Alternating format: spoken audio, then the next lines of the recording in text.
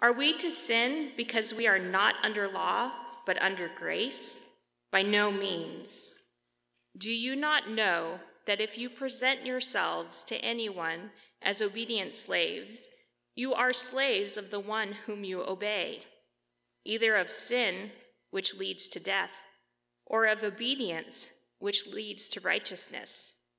But thanks be to God, that you who were once slaves of sin have become obedient from the heart to the standard of teaching to which you were committed, and having been set free from sin, have become slaves of righteousness. I am speaking in human terms because of your natural limitations. For just as you once presented your members as slaves to impurity and to lawlessness, leading to more lawlessness, so now present your members as slaves to righteousness, leading to sanctification. For when you were slaves of sin, you were free in regard to righteousness. But what fruit were you getting at that time from the things of which you are now ashamed? For the end of those things is death. But now that you have been set free from sin and have become slaves of God, the fruit you get leads to sanctification, and its end, eternal life. For the wages of sin is death, but the free gift of God is eternal life in Christ Jesus, our Lord. Well, brothers and sisters, it's a good thing that we are free to be able to meet together with God's people here today and to consider God's Word. Now, you know that we live in a culture that idolizes freedom. We talk about freedom all the time. We are a nation that was begun by seeking freedom from a nation that we saw as being tyrannical towards us. And so we're a people who value freedom. And you know that we live in a spirit of the age that values freedom of expression as one of the greatest freedoms that we believe everyone should be able to enjoy. In fact, the spirit of the age that we live in says that you can be anything that you want to be, and that not even your biology can inhibit you from being the you that you desire to be. You can determine your own identity without any kind of constraints. Now, of course, we know that there is some constraint. We occasionally find that we press up against that. In fact, just the other day, I was watching a video that was put up by Joseph Backholm. He works with the Family Policy Institute of Washington, and he went and visited the campus of the University of Washington, and he wanted just to do an experiment. So he started off by asking students, he said, I'm just curious, what would you say if I told you that I identify as a woman? And of course, almost unilaterally, every student said, well, I mean, if that's what you think that you are, then who am I to disagree with you? And then he said, okay, here's another thing. You'll notice I'm a 5'9" white guy. I'm curious what you would say if I now identify as a 6'5" Chinese woman. At which case they started to laugh and stutter. Why? Because there is some limitation to the insanity that biology doesn't have anything to say about who you are. We know that there is a sense in which our hearts still can recognize, even the hearts of those who are far from God, that are not interpreting reality according to His Word, that there is some sense that there are limits to the nature of self-expression. And still yet, the spirit of the age, it agrees with the early 20th century social activist Emma Goldman, who once called Christianity, and she did not have good things to say about it, the leveler of the human race. Not a good thing. She said it's the breaker of men's will to dare and to do. It's an iron net, a straitjacket, which does not let him expand and grow. In other words, Christianity inhibits the freedom of mankind. Now, if we're honest, we know that the Bible tells us that that is the heart response of somebody who is far from God, who is unregenerate, who has not put their faith in Christ, to the idea that there is a God who is sovereign over them, That's not a surprise. It should not be a surprise to a Christian to hear somebody who does not love God say that they view Christianity as a straight jacket. It is. It is a straight jacket to the person who is opposed to God. But to the person who loves God, we have new affections. We are not the same you that we used to be. We are something new. And so as we come to the idea of freedom in Christ, what we know is, as Christians, is that freedom in Christ is not a hall pass for us to sin. It is not an enemy of our joy, but it is also not a hall pass to sin, to seek happiness apart from God.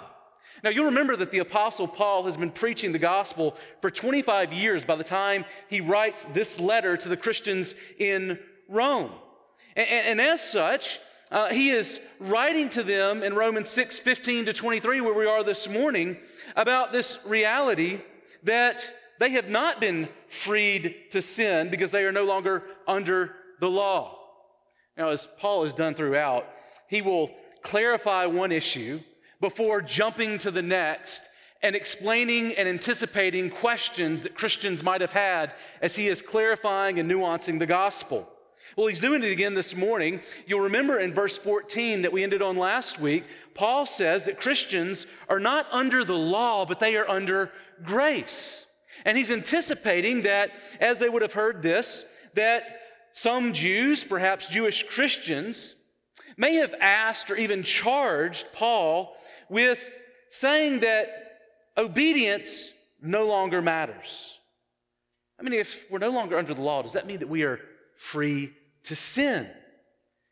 Well, Paul's going to show us that Christian freedom speaks not just of what you've been freed from, but to who or what you've been freed to. Now, our big idea this morning is this. You can write it down if you're taking notes. It's that faith in Christ is a transfer of the Christian from slavery to sin, leading to death, to slavery to God, leading to eternal life.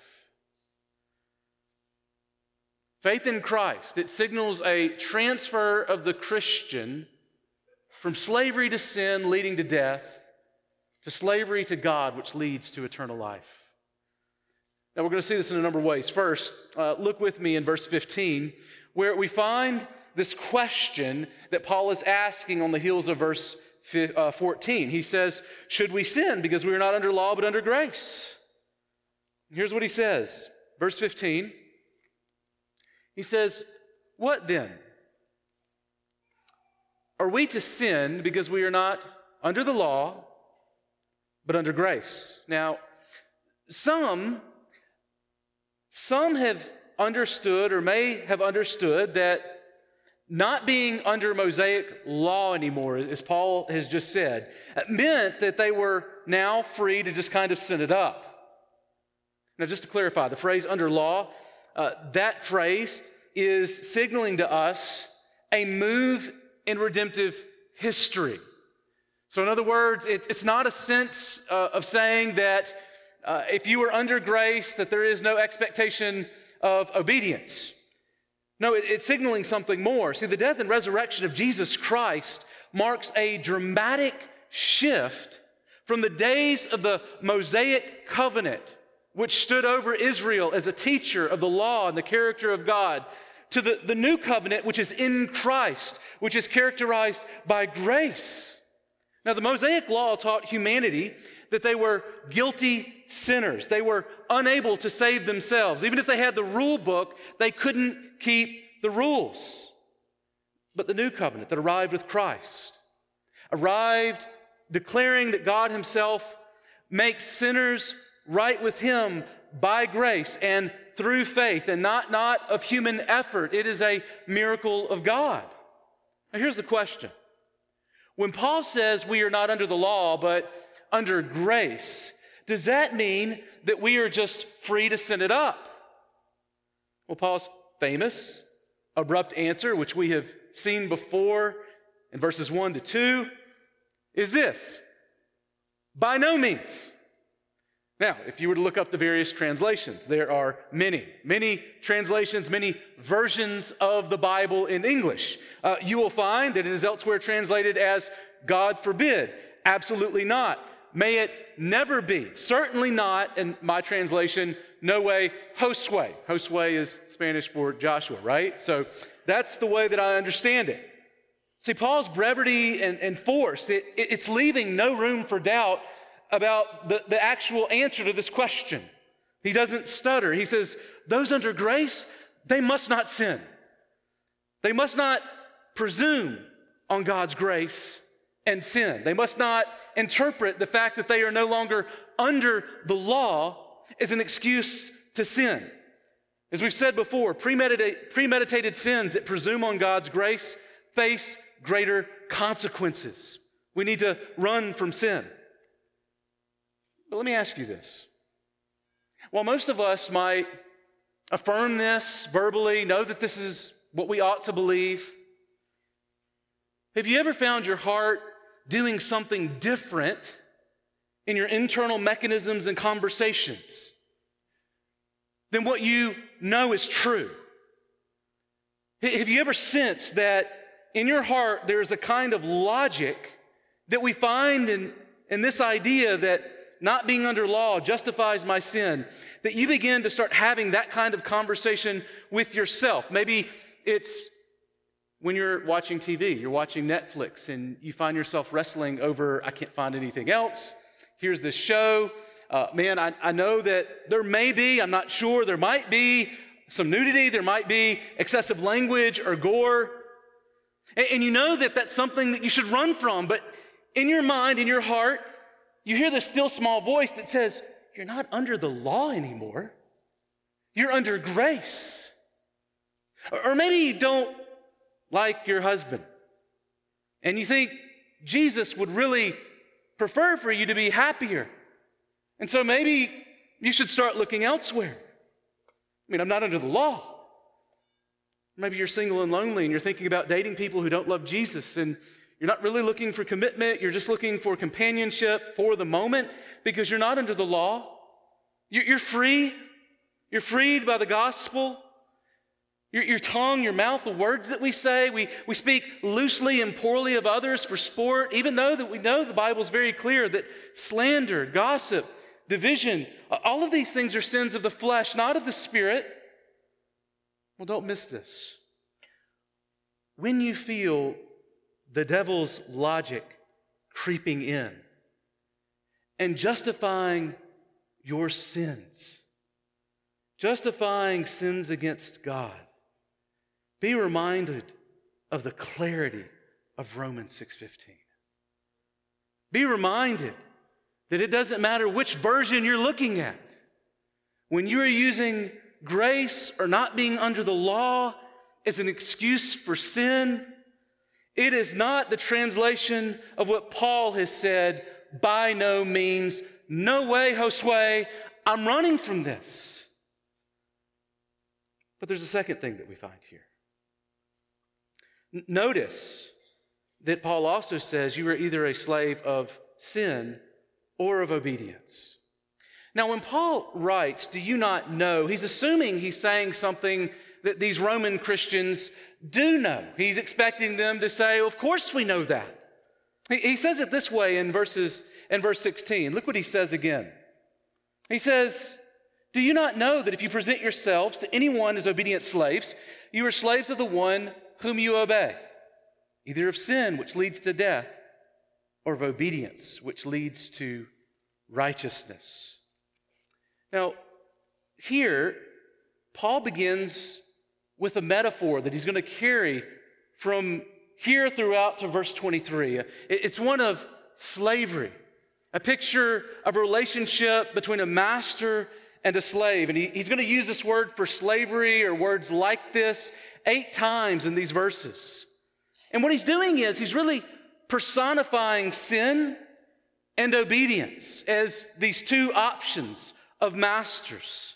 And he says every human must choose which master they're going to serve, whether it be sin or obedience. You are either slave of the one or the other. In fact, Paul, I believe here, is actually flipping this conversation about the nature of freedom in Christ on its head by showing that freedom from the power of sin does not mean that you don't have a master anymore. In other words, freedom in Christ, according to the Bible, not culture, but according to the Scriptures, is saying that you have been freed from something to something else. You haven't just been freed to self-expression. You haven't just been freed to creating your own sense of truth or right and wrong. No, you have been made alive to what is really real if you are in Christ. See, the question isn't simply whether or not you are a slave this morning, but what you are a slave to. Sin or obedience. And Paul says we serve obedience here as Christians. And then later, you'll notice if you scan down to verses 18 and 19, he says we are also slaves of righteousness. And ultimately in verse 22, he clarifies what he's saying. We are slaves of God. Now, the other option is to serve sin. You'll notice in verses 16, 17, 18, 20, and 22, he speaks of being a slave of sin. And you might wonder why Paul, in these verses, chose to front load contrasting slavery to obedience with slavery to sin. I mean, you might think, why not just lead with the good stuff, slaves of God? Like that's a good thing, being a slave of Jesus Christ. Why obedience? Well, here's what I think Paul is doing. I think that what he is trying to do for them and for us is to help us to see the importance of obedience under the reign of grace.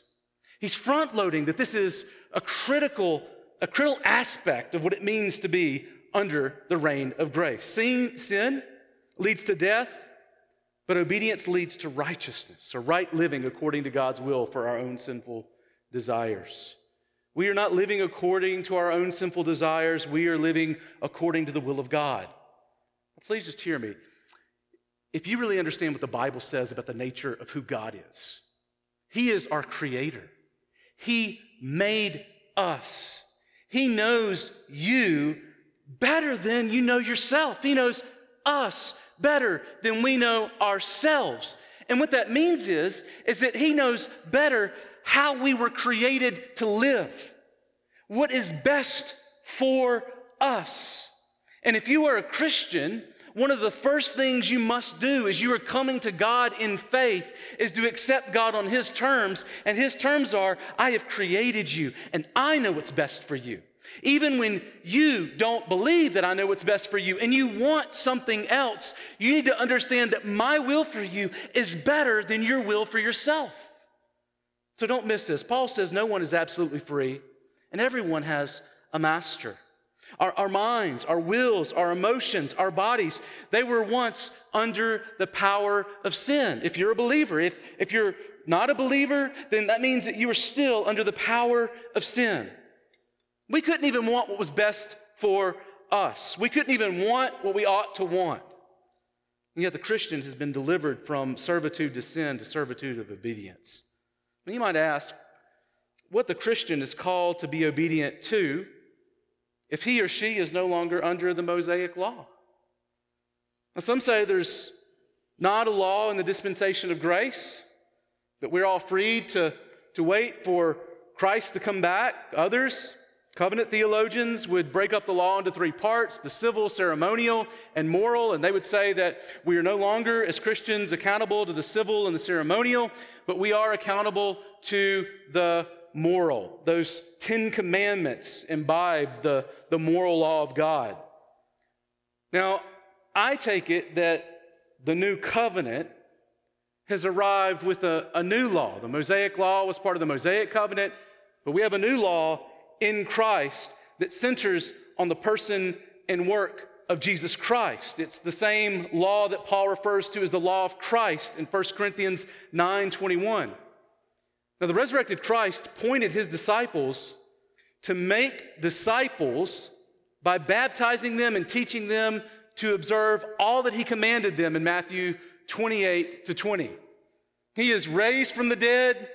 He is speaking with all authority in heaven and on earth.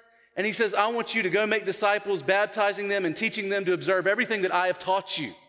And what he has taught them is understanding the scriptures in light of who he is.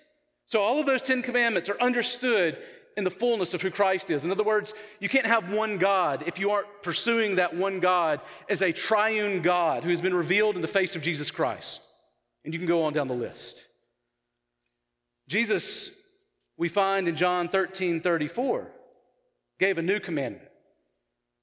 And he said, a new commandment I give to you, that you love one another as I have loved you, so also are you to love one another. And by this all men will know that you are followers of Jesus Christ. Now, this commandment that he is giving them to love one another, just as he has loved them, points to the love that he would show them at the cross, a sacrificial kind of love. That is what is going to, he says, cause others to notice that you are following Christ. And later, the Apostle John, who wrote John 13, also wrote 1 John 3:23. And speaking to Christians who he is trying to give assurance in the face of false teachers about their salvation, about trusting the true gospel, he says in 1 John 3:23, and this is the commandment, that we believe in the name of his Son Jesus Christ and love one another just as he commanded us. And if you want to understand how this law fleshes itself out, it's through understanding all that the Bible has taught in light of who Christ is. See, Jesus didn't die to liberate us from the power of sin and death so we continue living like slaves to sin.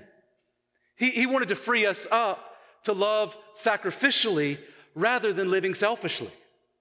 Now, Paul almost sounds like, up to this point in verse 16, Christians are simply left with kind of this choice. Are you going to be a slave of sin and serve sin, or are you going to serve obedience? But catch what Paul says in verses 17 to 18.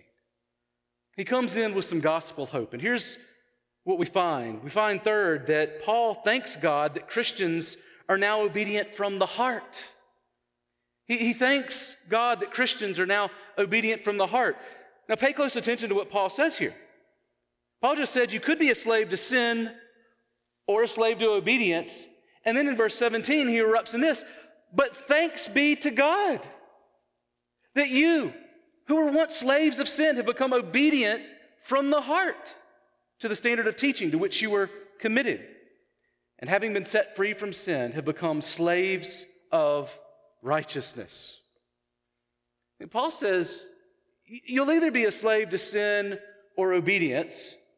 And then he follows it up with, but thanks be to God. Now here's where I want to ask, what is he thanking God for? We'll come back to that. So let's talk about what he says after that, and then we'll come back to that. Notice, Paul is thanking God for this, that you who were once slaves of sin. Now he's speaking of a time before they were slaves of obedience. Back then, your old self. You once not only could sin, but you weren't unable not to sin. You could only sin prior to this thing that God has done. He says that was your old self, destined for death. But now, Paul says, they have become obedient from the heart to the standard of teaching to which they were committed. See, Paul here is highlighting their conversion. When they first demonstrated that obedience of faith, the obedience of faith that he mentions both in the introduction of this letter in Romans 1:5, and then in the conclusion of this letter in Romans 16:26. In fact, these are the only two uses of that phrase in all of the Bible. But did you catch that obedience, it arose from the heart? It wasn't something that was enforced on them from the outside, as though they were molded from the outside. There is something from the inside that arose in obedience to God. Now, the heart in the Bible, it refers to kind of the center core of who a person is. It speaks of that person's mind, will, emotions, everything that makes you, your wants, your desires, all of those things. And here, Paul says that their faith was actually a giving of oneself wholly to choosing to obey God. That wasn't their life before. You'll remember back in Romans 1 and 2 and 3 that there was none that was righteous. There was none that sought after God. But here we have Christians who are seeking God from the heart. There is something that is dramatically changed within them. Their faith is wholehearted, not flippant and fickle. I believe this is also highlighting the fulfillment of the promises of the new covenant that were anticipated in the prophets. For instance, if you look at Ezekiel 36, he's an Old Testament prophet. And yet he spoke and looked forward to this coming day of a new covenant that would come with all kinds of new blessings. And he says in Ezekiel 36, 26 to 28, he says, on this day, God says, I will give you a new heart, and a new spirit I will put within you and cause you to walk in my statutes and be careful to obey my rules. Did you catch that? Ezekiel says when the new covenant comes and grace arrives, you're not going to be non-obedient anymore. It's like actually going to cause you to want to be obedient from the heart. And Paul understands that new covenant has arrived, and it is characterized by obedience to God from the heart. Now, what does Paul mean by obedient from the heart? To the standard of teaching to which you were committed. You'll notice that this passive verb for committed, this teaching that you were committed, is a word that also means to deliver or to hand over to. Now, some have taken this to mean that the standard of teaching is the thing that's being handed over to believers, but I think the imagery is actually a little bit different. I understand it here to communicate that God himself has handed over these Roman Christians to the standard of teaching that they have now embraced in the gospel. He has handed them over to the truth. They were living for a lie, and now they have been given to God's truth. And so when you read in verse 18, I think it's summarizing what he's just said in verse 17, and that's this: the reality that God has transferred the believer from the realm of sin to the realm of righteousness. There has been a status change. They have applied for a change of address. It has been accepted, and they have been moved. But did you catch what Paul thanks God for? He thanks him for the Roman Christians being obedient from the heart. Now, this might sound a little bit funky to you. In fact, if you've got kids, I've got an illustration that might help you figure out why this probably sounds strange. I have 3 sons and a daughter, and just imagine for a second that one of my sons, Benjamin, I ask him to go wash my car, and he goes out and he washes my car. And I'm talking like you can see yourself in it, right? Like it is shining, it's sparkling. You no longer see like nasty messages written in the dirt that's on the windows. It's looking good. And I'm like, man, this is great. And I just, at dinner that night, praise him in front of the family. I praise John for what a good job he's done. And Ben's like, Dad, I did that. And I'm like, I know, didn't John just do a great job? In fact, John, here's $20, man. I know you've never seen one of these, but this is it. He's like, I didn't know Abraham Lincoln was on a 20. Don't worry about that. And he's like, thanks, Dad. You're welcome. Well, what's weird about that? What's that Ben cleaned the car, not John? So why am I giving Ben credit for something that John did? Well, here we find that you have Christians being praised for the obedience of their faith. And yet here we find a kind of doxological gratitude that Paul is giving to God because they have faithfully believed. Now, here's what I think this means, at least on a basic level. It's that he understands and thanks God for the reality that these Roman Christians, their obedience from the hearts is a work of God, that God ultimately takes credit for it. Doesn't mean that humanity did not need to respond in faith and repentance, but that God is ultimately the one that receives glory for their salvation. even in that obedience of faith that was first displayed at conversion and followed up by baptism. Now, his work made them obedient from the heart to the gospel. So in verse 16, believers are called to obey. You must obey God. There's imperatives to the nature of the gospel.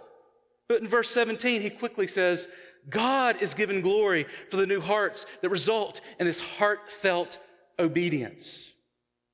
Now, when we talk about sanctification, which is just a big word that means putting sin to death in your life and living unto God, the Bible presents two realities simultaneously. God is sovereign. He is sovereign over all things. There's nothing outside of the sovereign rule and power of God. And yet at the same time, we find that man is responsible. Man and woman, we are responsible agents that God has created. We're responsible for the decisions that we make. We're responsible for our sin. But don't misunderstand in this discussion of God's sovereignty and man's responsibility, don't misunderstand which one is dependent on the other. Now, I think we know this. I think we know that our obedience to God is completely dependent on God's grace. We must obey, but we cannot obey without a work of God.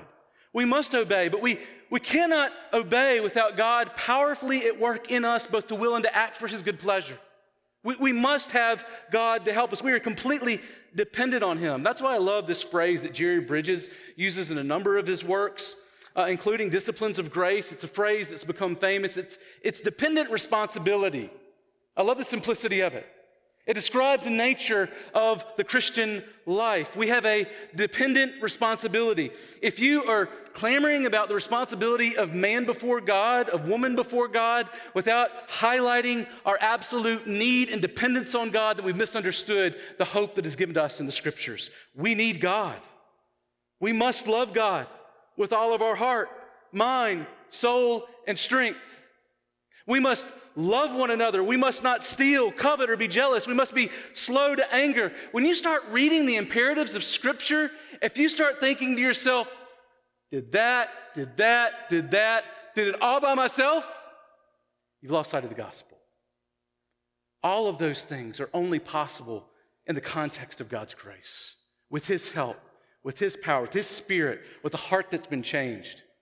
I still remember I taught Sunday school class when I was in seminary, and there was this brother named Jerry, an older Christian, who, when we would go through the Sunday school lesson every day, he would ask the same question. He would say, I know the Bible says that I need to love the Lord my God with all my heart, soul, mind, and strength, and I don't, so what hope is there for me? And every Sunday for 3 years, Jerry, your hope is Jesus. The only way that you can actually please God is by faith in Christ, by depending on Him, by praying to Him. And we understand this dependent responsibility in one really clear sense. We preach to ourselves, but we pray to God. We preach what God's Word says about who we are to ourselves. We don't pray to ourselves, we preach to ourselves, and we pray to God. We ask for Him for help because we know that we are in desperate need of His help to do what He has called us to do. We are fully dependent on the grace of God. That means that we must not lose sight of the power of God at work in us, empowering us to obey His commands as we fight, work, sweat, and grind out obedience fully dependent on the grace of God. Now, up to this point, you might think that because we have been rescued from the power of sin and death, a Christian should not, or maybe even will not, struggle with sin anymore. And you might be thinking, like in your heart, like this is actually discouraged me because I still struggle with sinful desires. Well, I believe this fourth point brings us in close and explains the nature of what it means to live between our salvation and our waiting for Jesus to return and set everything right. Fourth, the weakness of the flesh means sanctification takes effort. Means sanctification takes effort because of the weakness of the flesh. Verse 19 says this, I am speaking in human terms because of your natural limitations. For just as once you presented your members as slaves to impurity, and now to lawlessness, leading to more lawlessness, so now present your members as slaves of righteousness, leading to sanctification. Now, at first blush, you might read that, and that first line might trip you up. He says, I'm speaking in human terms, as though he normally speaks some alien language like Melmacian from that 90s show Alf, which talks about an alien that, came to Earth and he spoke another language from another planet. But that's not what he's talking about here. In fact, I think the phrase that follows it up gives us some handlebars to understand what he's getting at. Notice he says, it's because of your natural limitations. Now, natural limitations comes from a phrase that literally means weakness of the flesh. It's because of your weakness of the flesh that I have to speak to you in human terms, with these metaphors that you will understand. And this does not highlight, this phrase, the sinfulness of these Christians, though it's an implication. But it's describing that mortal body, which still exists in the realm of this present evil age, and signals the continuing presence of sin in the life of the believers. In other words, there's a real sense in which we're kind of in the wilderness awaiting that promised land that we have been called to in the new heavens and the new earth. We are no longer enslaved in Egypt, but we are awaiting our final destination. And in the in-between, we are still plagued by the attacks of sin and its calling. In fact, even though God has transferred these Christians from slavery to sin to slaves of righteousness, Paul is explaining that does not mean that they will not still need to fight sin, or that they will never struggle with enslavement to sins, or never have sinful desires. In other words, you've already been made right with God. You've been made righteous by faith. You've been justified. You've been credited with the very righteousness of Christ. And yet in verse 19, he reminds them that just as we were once slaves of impurity and lawlessness, which only fed off itself and increased, so now we must present our members as slaves to righteousness, leading to sanctification. You'll notice again, he's moving from the indicative of the gospel, that we have been made right with God by faith, to the imperative of the gospel, that we must work hard to live a righteous life, observing all that Jesus commanded. See, all Christians are called saints, or God's sanctified holy ones. It's not just super Christians. It's not just Christians, as the Catholic Church says, who have, created some miracle that can be verified.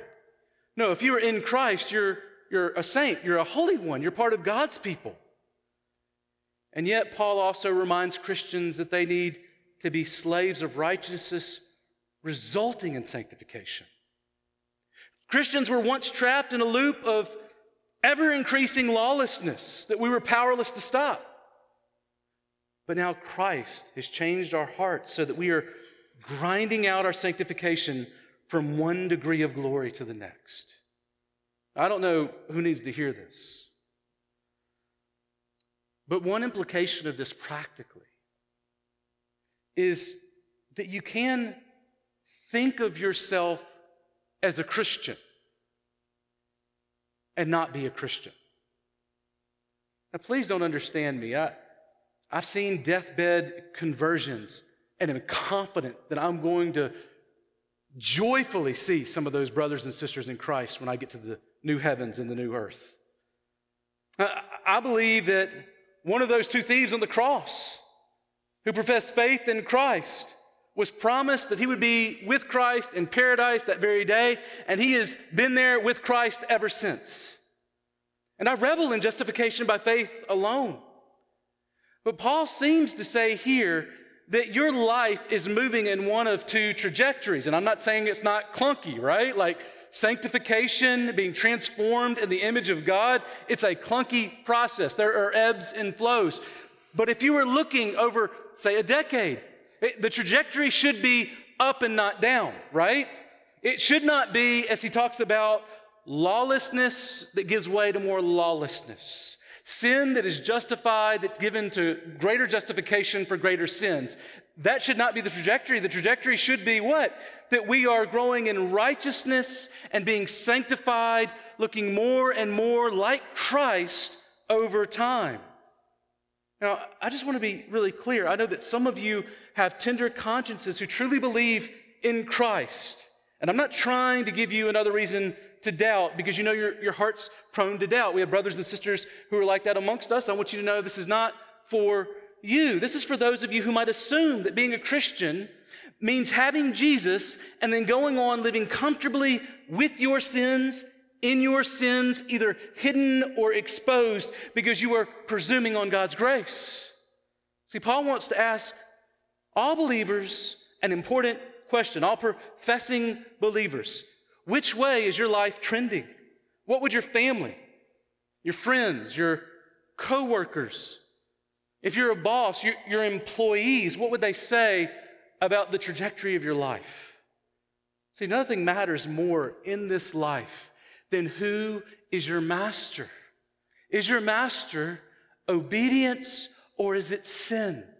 Now, here's why it matters so much, because in verses 20 to 23, it says there are fruits to these ways of living, fruits that have eternal consequences.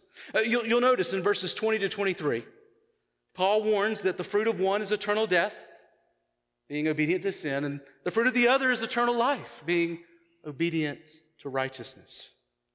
Here's what he says in verses 20 to 23. He says this: "For when you were slaves of sin, you were free in regard to righteousness. But what fruit were you getting at that time from the things of which you are now ashamed? For the end of those things is death. But now that you have been set free from sin and have become slaves of God, the fruit you get leads to sanctification, and its end, eternal life." Now, as you think about this, Paul is observing that slavery to sin first means a freedom from righteousness. Now that's a new nuance. Being a slave to sin means freedom from righteousness. Apart from Christ, before faith, we were not under the power of righteousness. Now this assumes that there is a right and a wrong way to live that is determined by something outside of ourselves. In other words, you don't decide for yourself what is right and what is wrong. Self-expression is not a virtue according to the Bible in and of itself. There is a standard outside of you, a standard which finds its author in God. He is the truth. He is the one who says what is right and what is wrong. But did you catch that Paul says Christians are now ashamed over the sins that they once boasted in? I mean, once again, hinting at that heart change. Like, once I boasted in sin, I reveled in it, I partied with it, but now I look back and I'm ashamed of what once was. There's a heart posture towards sin that has changed. I'm not proud of it, I'm ashamed of it.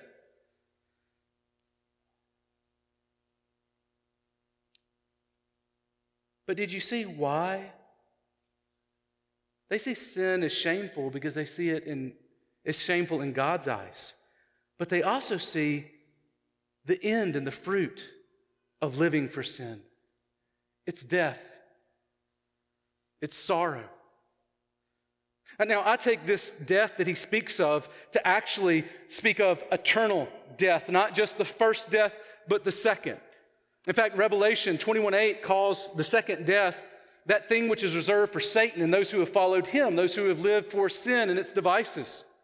And he says, "But as for the cowardly, the faithless, the detestable, as for murderers, the sexually immoral, sorcerers, idolaters, and all liars, their portion will be in the lake that burns with fire and sulfur, which is the second death." That's the end of slavery to sin, living for sin.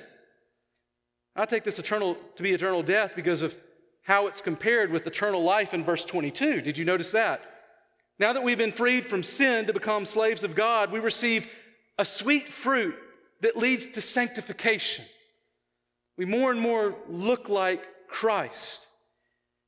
But then he goes on to say, and sanctification's end. So those of us who are being changed from one degree of glory to the next, painfully, through work and effort, through dependence on God, that's not the end of it. It's not just an endless cycle of fighting sin. It's actually one day going to be met with eternal life. That is the end. And eternal life here, I think we see a couple of things. First, Paul says sanctification is necessary for salvation on the last day. Sanctification is not our ground of hope when we come before Christ on the last day when he returns. We aren't saved because we, by our own strength, sought to fight and labor for holiness. We aren't saved by faith and works, but a faith that works. See, what he is saying is that if you really are under the reign of grace, your posture towards sin and obedience has flopped such that you are now on God's side against sin. So that when you come before God, you are coming before him in the confidence that you truly have put your faith in Christ, that your heart has actually been changed by God. Second, notice that Paul has eternal life here in the sense of living with God forever in the new heavens and the new earth after Jesus returns to judge the living and the dead. In other words, he is looking at the end or the culmination of our sanctification, of this earthly life. So here's the question that I think this text demands of us. Which fruit is yours today? Eternal death or eternal life? Is your life marked by increasing sanctification or lawlessness? Well, Christian brothers and sisters, as we close up, I want you to remember that faith in Christ signals a transfer of the Christian from slavery to sin leading to death, to a slavery to God leading to eternal life. But let me just call us to beware of a couple of ditches that Christians can fall into and that we need to fight to avoid as we look to find Christ, seek Christ, live in Christ. The first is the ditch of legalism on one side, and the other is the ditch of antinomianism on the other. I'm going to talk about each briefly.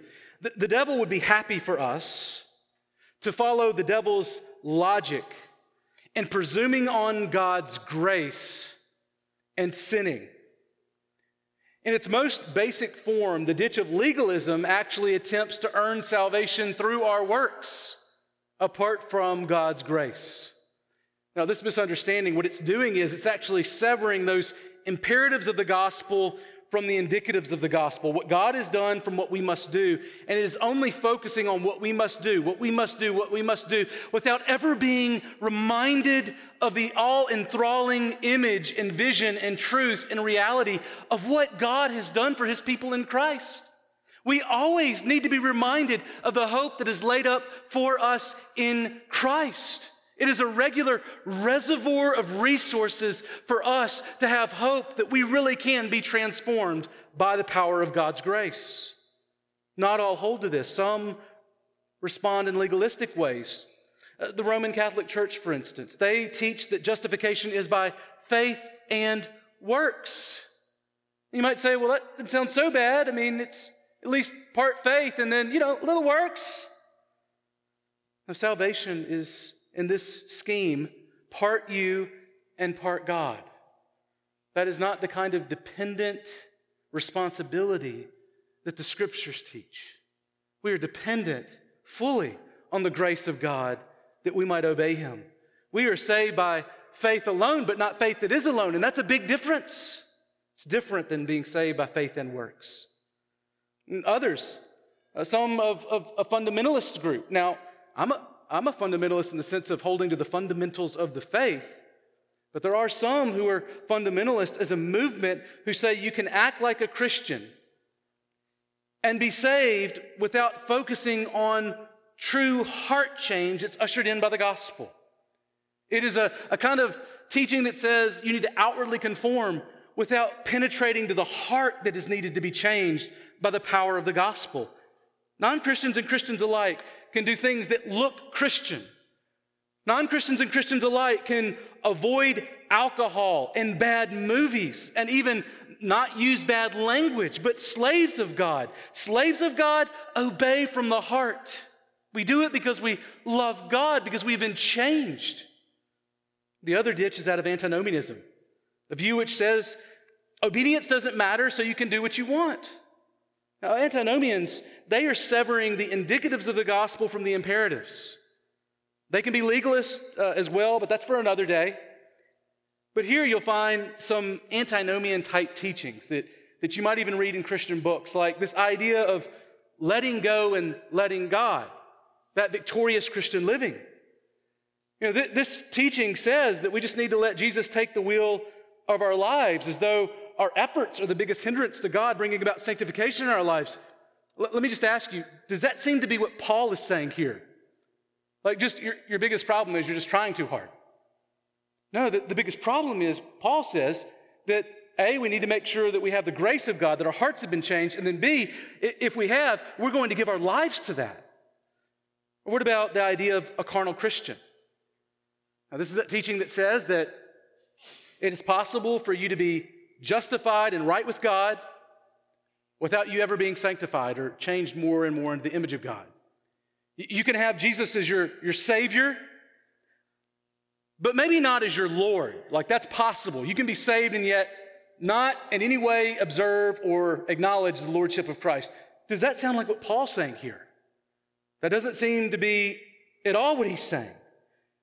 Paul says you're either a slave to sin, ending in death, or a slave to God, ending in eternal life. And some dispensationalists, not all or even most, but some teach that we all have crazy cousins, right? Some teach that the radical difference between the dispensation of works and the dispensation of grace means that obedience does not matter anymore under the reign of grace. Does that sound like what Paul is saying? That we are under grace, so you don't really have to obey anymore. It's okay. I mean, you can if you want. It's an optional amenity of Christianity. No, it seems that Paul's saying this is basic Christianity. See, Christians praise God for making them slaves of righteousness, leading to sanctification, which its end is eternal life with God in joy, free from sin, free from its power forevermore, in the presence of our triune God. And they labor to live a righteous life to the glory of God. But this morning, if you're a non-Christian, don't miss the devastating effects of death in this life as being only a foretaste of that eternal death that's coming. You are either a slave of sin this morning or a slave of God. You are either destined this morning to one day find yourself in eternal conscious suffering, facing the just wrath of God, or experiencing eternal, unexpressible joy with a new body in the presence of the God who created you forever. And the difference between the two is whether or not you put your faith in Christ and live for Him today. If you haven't done that, talk to me before you leave. I'd love to talk to you about how you can become a child of God if you haven't already. Well, now let's go to the Lord in prayer as we prepare our hearts to sing. Father, as we come before you, we praise you that you are our sovereign God. Sovereign God who gives life to those who are dead, who rescues those who are slaves of sin, facing eternal just wrath, who have received your grace, such that you are changing us and transforming us as slaves of God more and more into the image of your Son. And the end of that, we are promised, is eternal life with you. For those who do not know you this morning, Father, we pray that you would awaken them to see their need of you and have them respond by faith. For those who have received you by faith, Father, we pray that you would protect us and gird us this morning with the logic that is from heaven, that is ready for the devil's logic that attacks us in our moments of weakness. Lord, do this to the glory of your name, we do pray.